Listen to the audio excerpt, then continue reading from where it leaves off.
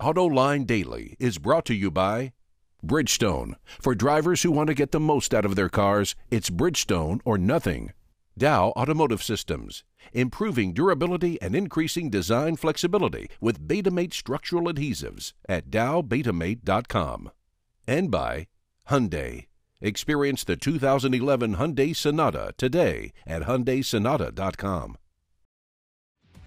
This is AutoLine Daily for October 4, 2011.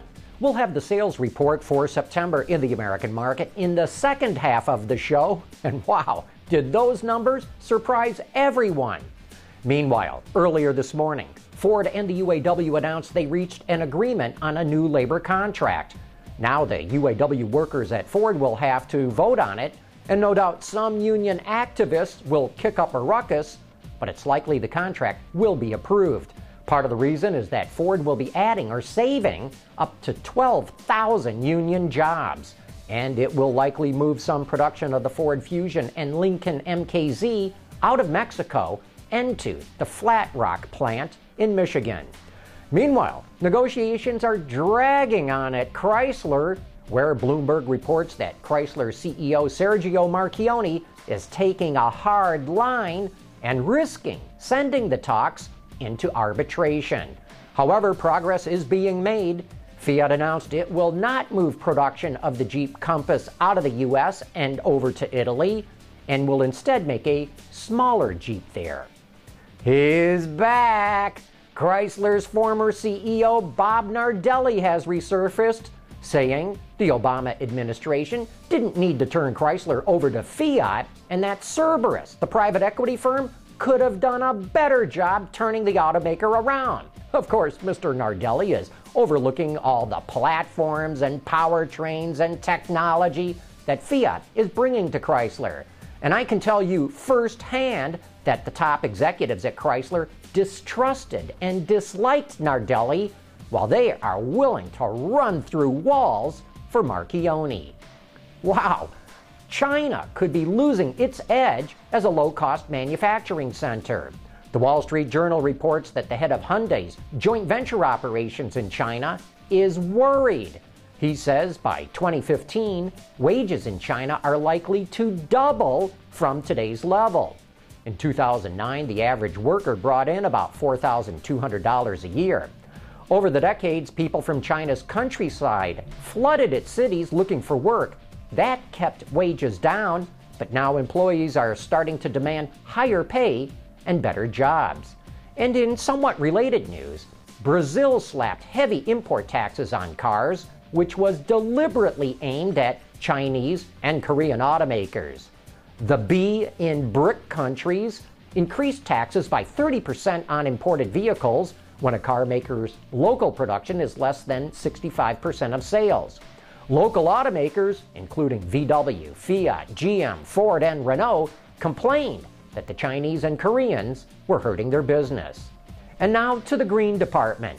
GM plans to start selling compressed natural gas and biofuel trucks next year. CNG-powered pickups should go on sale early in the fourth quarter of 2012. These systems will be fitted as original equipment and covered by the company's standard bumper-to-bumper and powertrain warranties. Coming up next, you have got to see the September sales numbers in the American market. We'll be back in a moment.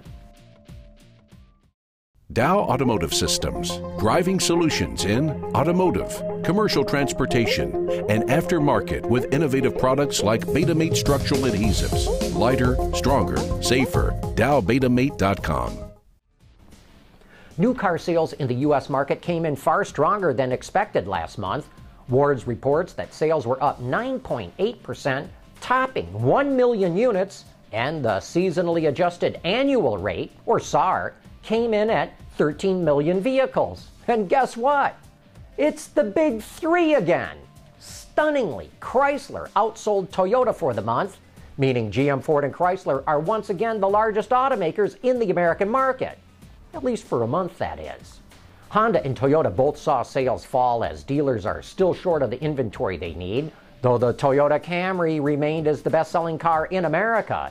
The other Japanese automakers were all up, with the exception of Subaru, which fell slightly. And we have got to give a shout out to Mazda, which saw the highest percentage gain of any automaker. Hyundai and Kia both enjoyed torrid sales rates, but fell just short of outselling Honda like they did the month before. And the European brands did very well.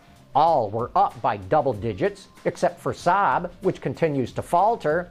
But Volkswagen hit the second highest percentage gain. In fact, get this, sales of the new Passat were up a mind-boggling 952%. But the real story is that trucks had a scorching hot month.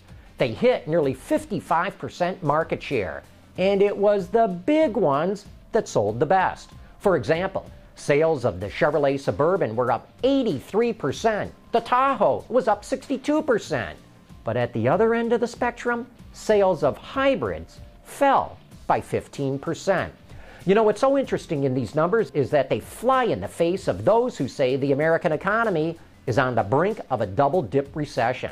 It's hard to see how that's going to happen when car sales are consistently topping 1 million a month.